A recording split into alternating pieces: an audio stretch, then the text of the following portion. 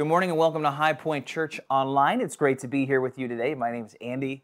I'm the lead pastor here. Always a pleasure to worship with you online, wherever you're streaming from. Welcome. Great to have you here today.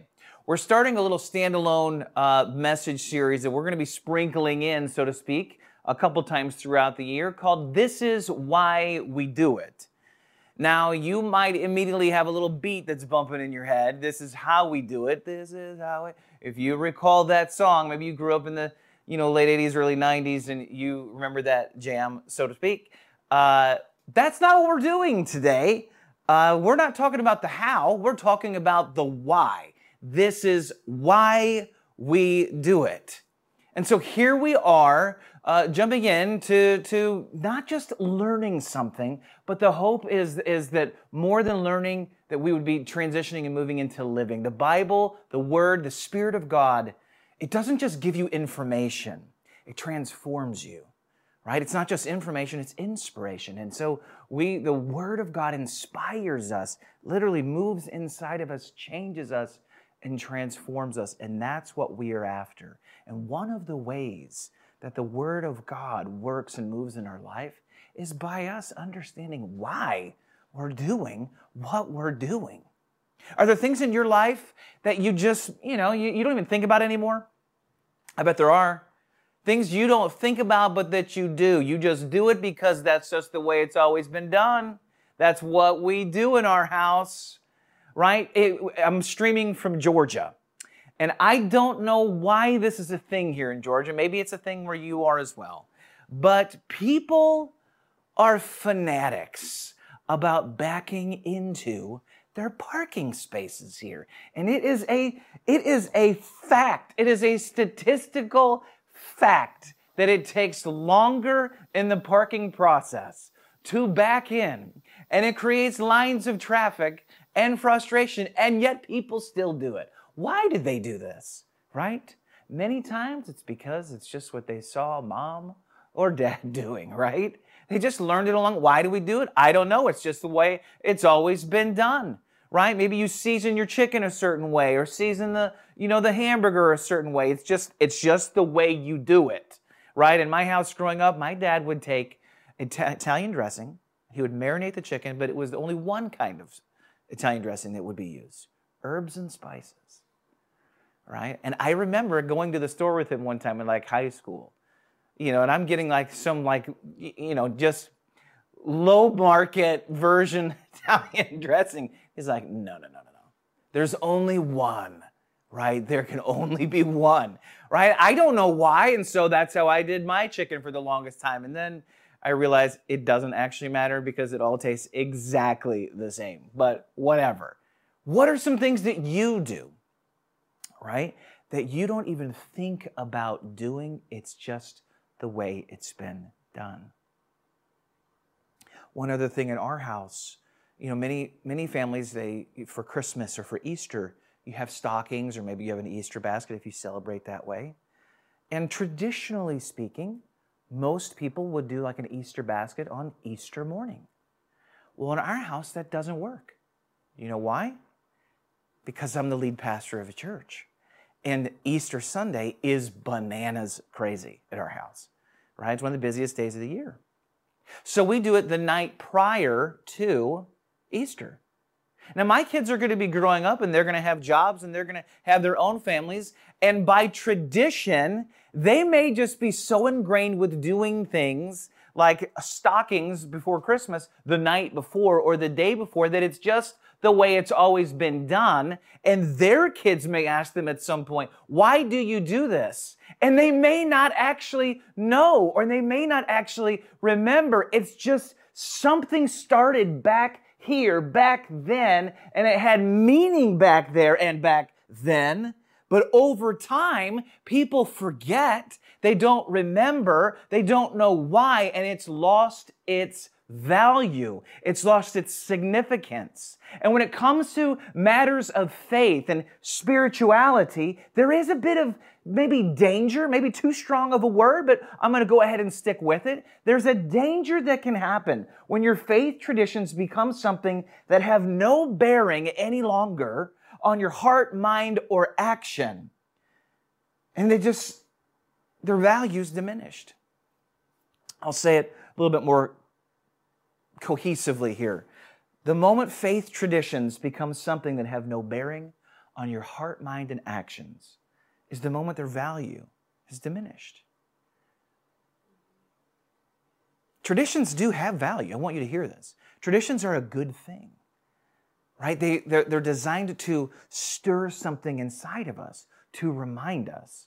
But when the why of what we're doing gets lost and no longer, is at work in our heart, our mind, or our actions, then tradition just becomes stale, emotional drudgery, emotionless. And many times what is drudgery for one generation becomes rejected by the next at some point because it has no meaning.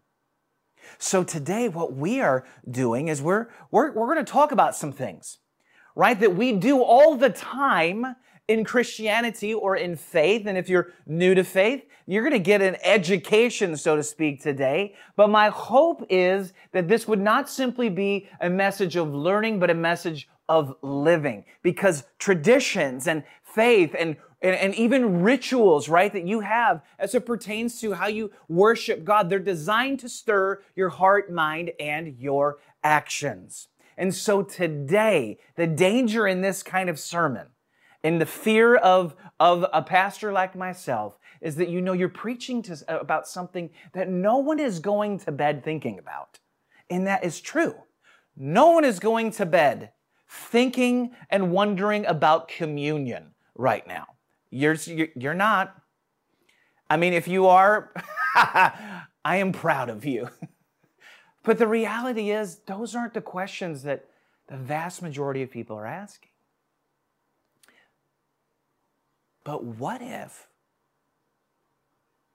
we're asking some of the wrong questions? And what if we could answer the why to some of these things, like, why do we do this? Why do we practice this way? Why do we worship this way? What if the answer to that had so much bearing on your heart and on your life that it actually provided answers for some of the other questions that you really are wrestling with? What if the answer to this actually was the answer to that? Welcome to This Is Why We Do It. Turn to Matthew chapter 26. We are actually speaking about communion today and the Passover. Buckle in, buckle up, let's rock and roll. On the first day, verse 17, on the first day of the festival of unleavened bread, the disciples came to Jesus and asked, "Where do you want us to make preparations for you to eat the Passover?" He replied, "Go into the city to a certain man and tell him, the teacher says, my appointed time is near. I'm going to celebrate the Passover with my disciples at your house." So the disciples did as Jesus had directed them and prepared the Passover. So Jesus' disciples, they go, they get the room ready, they find the guy, the conversation ensues, and they get the Passover meal ready, which, by the way, in case you didn't know, is a humongous deal. I'll explain a little bit more in just a moment. Verse 26, while they're eating this meal, Jesus took the bread, and when he had given thanks, he broke it and he gave it to his disciples, saying, "Take and eat, this is my body." Then he took the cup, and when he had given thanks, he gave it to them, saying, "Drink from it, all of you. This is my blood of the covenant, which is poured out for many for the forgiveness of sins. I tell you, I will not drink from this fruit of the vine from now until that day when I drink it with you anew in my Father's kingdom." When they had sung a hymn, they went out to the Mount of Olives. There's no worship band here, right? There's no chorus. There's no kids choir. There's no sexy anything, right, that we call church stuff. There's no fog machines. There's no lights. There's no nothing, okay? They've got a room set up with a meal called the Passover meal. And they eat this meal with Jesus, their king. They sing a hymn, and then they go outside. And by the way, that hymn, they didn't have any instruments right here. They're singing it a cappella, right? Come on, somebody, right? This is what they're working with. This is called the Passover meal. And so Jesus, he's instructed his disciples to go, and they get it all set up. And you have to love the detail, by the way. And if you read from the other Gospels, the amount of detail that we see Jesus giving here. This isn't really pertaining to Passover. This is its own sermon, if I could be honest. But it's worth noting. The amount of things that Jesus says in here, he says, hey, find that guy. He's going to be carrying a jug of water. Oh, when you see him, say this. And when he says this, talk to the owner of the house, and you're going to find this. And the amount of detail that Jesus knows and is managing and orchestrating should give you hope that the God of this Bible is a God of great detail. Big picture is at work, but also the finite details of your life. Here we go. What we know as the Lord's Supper, or maybe you know as the Eucharist or communion, was originally understood and known and celebrated as the Passover meal, right? But what is the Passover? If you're going to understand what Jesus is doing in this moment, you have to understand what was happening preceding this large, significant event. So the Israelites had been enslaved in Egypt for over 400 years, right? They're oppressed by Pharaoh. This is God's people. And they're God's chosen people and, chosen to bring salvation to the world and restoration of God's kingdom to the earth. How could these people be enslaved? How could we be experiencing this? We're God's special chosen instrument in this moment. You ever felt that way?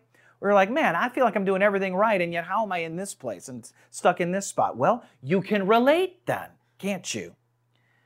The math didn't add up, and so they prayed for God to deliver them and to raise up a deliverer, and God sent them Moses. And the entire Israel Jewish story revolves around this significant moment. It looks back to this moment, and then Jesus is going to redefine it and fulfill it in just a few moments, as we read in the text. God brings plagues upon Egypt because Pharaoh will not let God's people go. If you're familiar with the Prince of Egypt and the song, "Let My People Go," right? This is the moment. But Pharaoh resists. And so God brings plagues to Egypt. And the final plague was God's judgment on the firstborn son. He's going to strike them down. But I want to be clear, it did not have to be this way. God made a way for those who would believe and for those who would obey. And what was the answer? The answer was a sacrificial lamb. God's judgment could be met and satisfied in this moment through the blood of a sacrificial lamb, also called the Passover lamb. And so God instructs every house in Israel and in Egypt, by the way, Egyptians could do this as well, to sacrifice this lamb and to put the blood on the doorposts and the door frames of their home, and God's judgment would pass over that home, that house, because his judgment would be satisfied by the sacrifice and blood spilled on behalf of the people in that home through the Passover lamb. Exodus 12, verse 13, "The blood will be a sign for you on the houses where you are, and when I see the blood, I will pass over you. No destructive plague will touch you when I strike Egypt." And so this is how the Passover lamb and the Passover meal hence became what it became. The lamb is slaughtered. The blood is put on the doorframe. The lamb is then eaten. And there's all kinds of other little variables, might I add, around this meal that if you are a Jewish person, right, you might even know, and if you're watching that you would know, but that Jesus is going to fulfill in Matthew 26 and through the Gospels, through the Lord's Supper.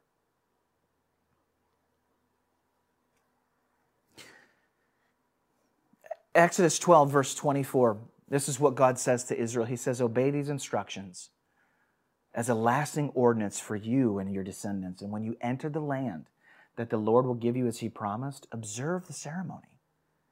And when your children ask you, what does this ceremony mean to you? Tell them. It's the Passover sacrifice to the Lord, who passed over the houses of the Israelites in Egypt and spared our homes when He struck down the Egyptians. And the people bowed down and they worshiped. That's what Passover is about. And I cannot underscore the significance of this moment. This is what Americans would celebrate Thanksgiving and Christmas, right? Like, it's probably our biggest holidays, right?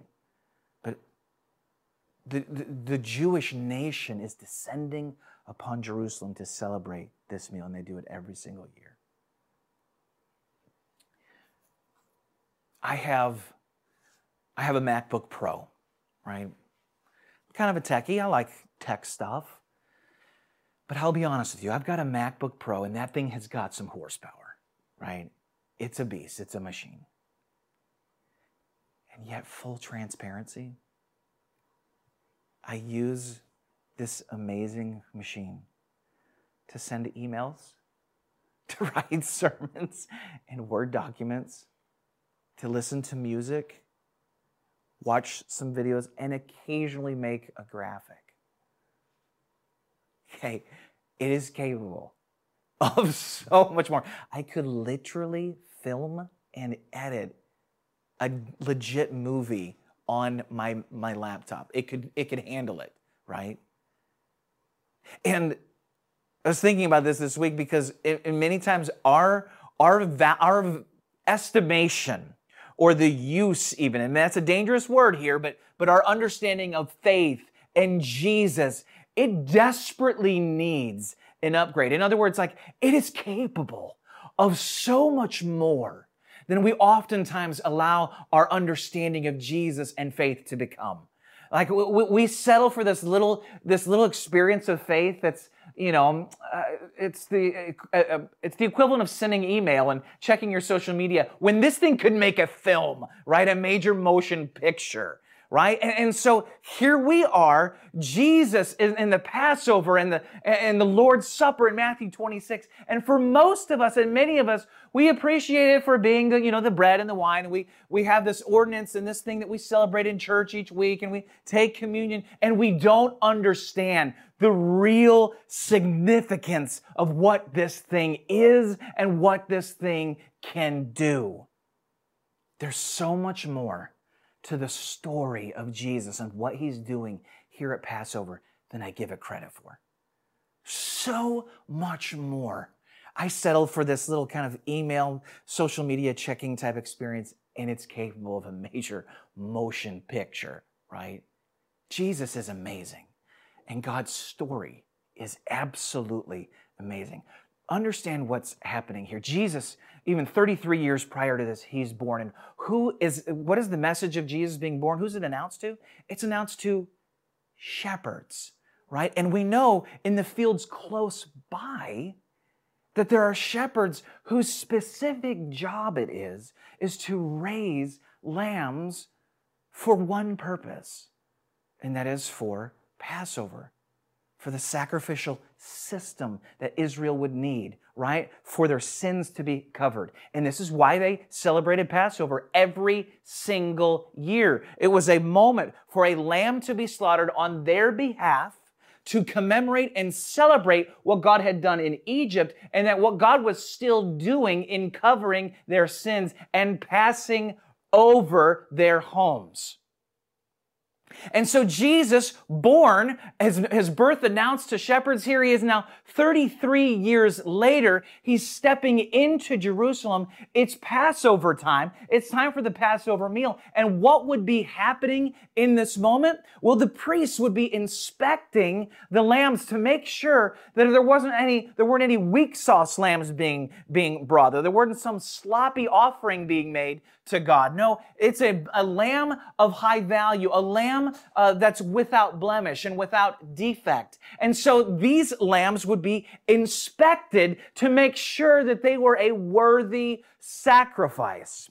Well, what is Jesus having to have happen to him at the exact same time that lambs are being inspected? Jesus, after taking the Passover meal with his disciples, he is arrested and he is grilled and he is questioned by the authorities, right? By the chief priests. They are examining him, are they not? They are inspecting him. And then he stands before Pilate. And what does Pilate say of him? He says, I find no fault in him.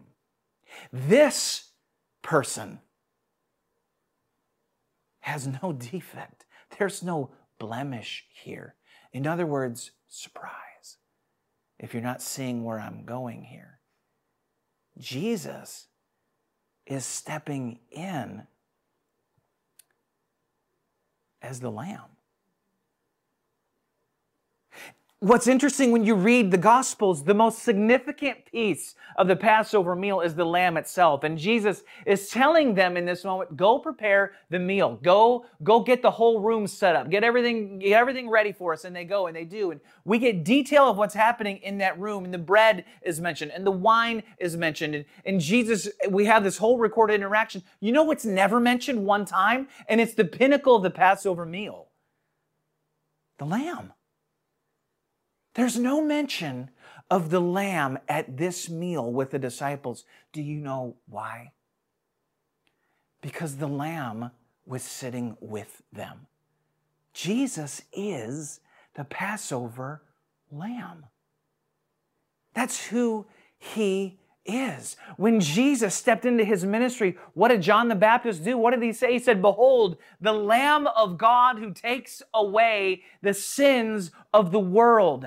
Jesus is the perfect Lamb of God. He is the true Passover Lamb who takes the sins of the world. He is without blemish. He is without defect. And he is the perfect sacrifice. His blood spilled for you that God's judgment would pass over you.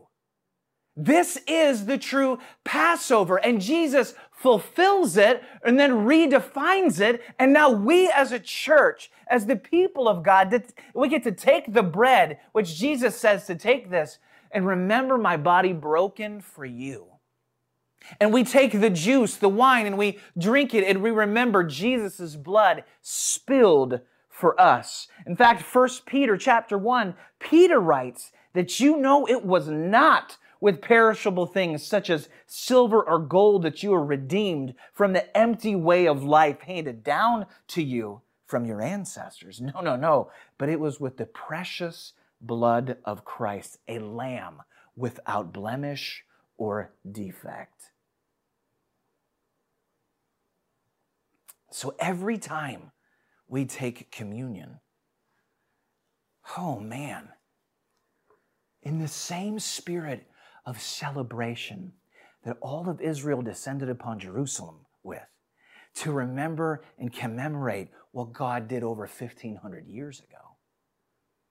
Well, now we, as a redefined, restored, renewed community of people, we do the same thing with a spirit of thanksgiving and gratitude, and we look back at what Jesus did as our true deliverance and our true deliverer. He redeemed us not just from a king of darkness or a pharaoh or an oppressor. He has redeemed you and me from the greatest oppression, and that oppression is the kingdom of darkness, the slavery not to a people, but a slavery to sin. And Jesus has set us free. And when we take communion every week or every month or however you practice it, we do so with gratitude and thanksgiving in our heart and the joy of the Lord as our strength because of who Jesus is and what Jesus has done. He is amazing. God's story is stunning. It is remarkable. Look at how the pieces all fit together. And I am scratching the surface today. barely touching all the little pieces that have come together perfectly for Jesus to be the fulfillment of the Passover lamb. That's who he is. That's what he's done. And so communion isn't something for you to learn. It's something for you to live. We live this communion out. Communion literally means like to have relationship, right? To commune with God. And so when we take communion, it's a reminder, yes, be filled with gratitude. Yes, be filled with thanksgiving. And yes, God, thank you for this restored relationship with you and now with my brothers and sisters in Christ. We celebrate this collectively together as the people of God. So here's what we're going to do today. We're going to take communion. I should have mentioned this maybe at the beginning of service to get your communion supplies ready. Ideally, communion is celebrated, I want to make this clear, with other Christians. It is designed to be celebrated that way, but we can't always do it that way, right? Maybe you're under the weather, maybe you're sick, maybe you're traveling and you're watching online, or maybe you don't have a church yet. Well, in this moment, we're going to celebrate communion together. We'll be right back with our communion supplies as we partake of the elements together.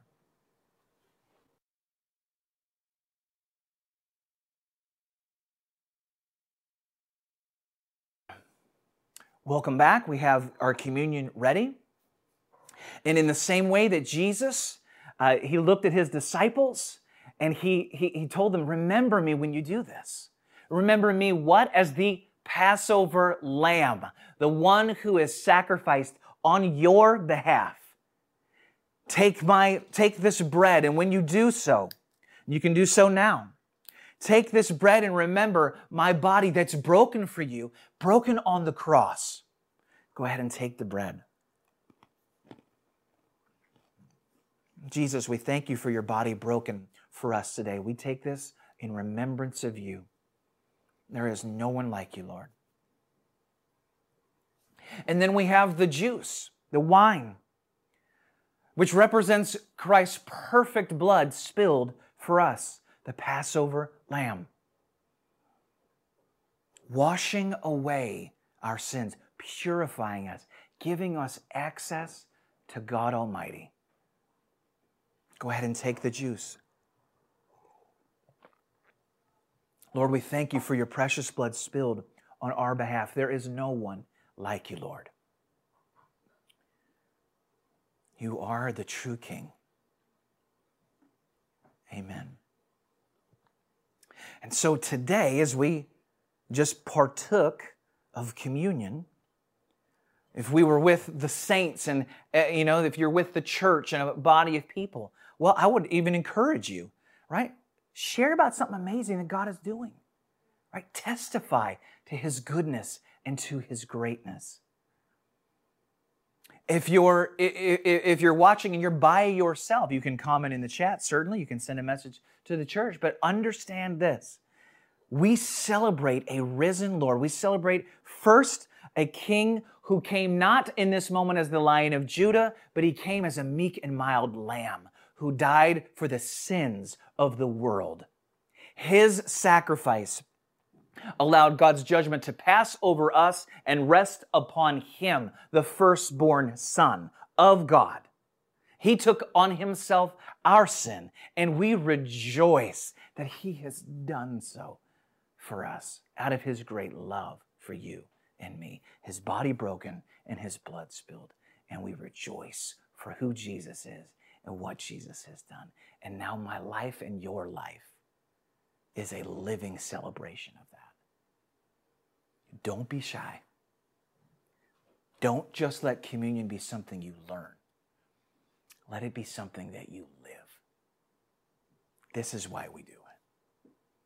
Father, we thank you in this moment for who you are and what you've done for us. Thank you for Jesus, who died on our behalf to set us free. We love you and worship you.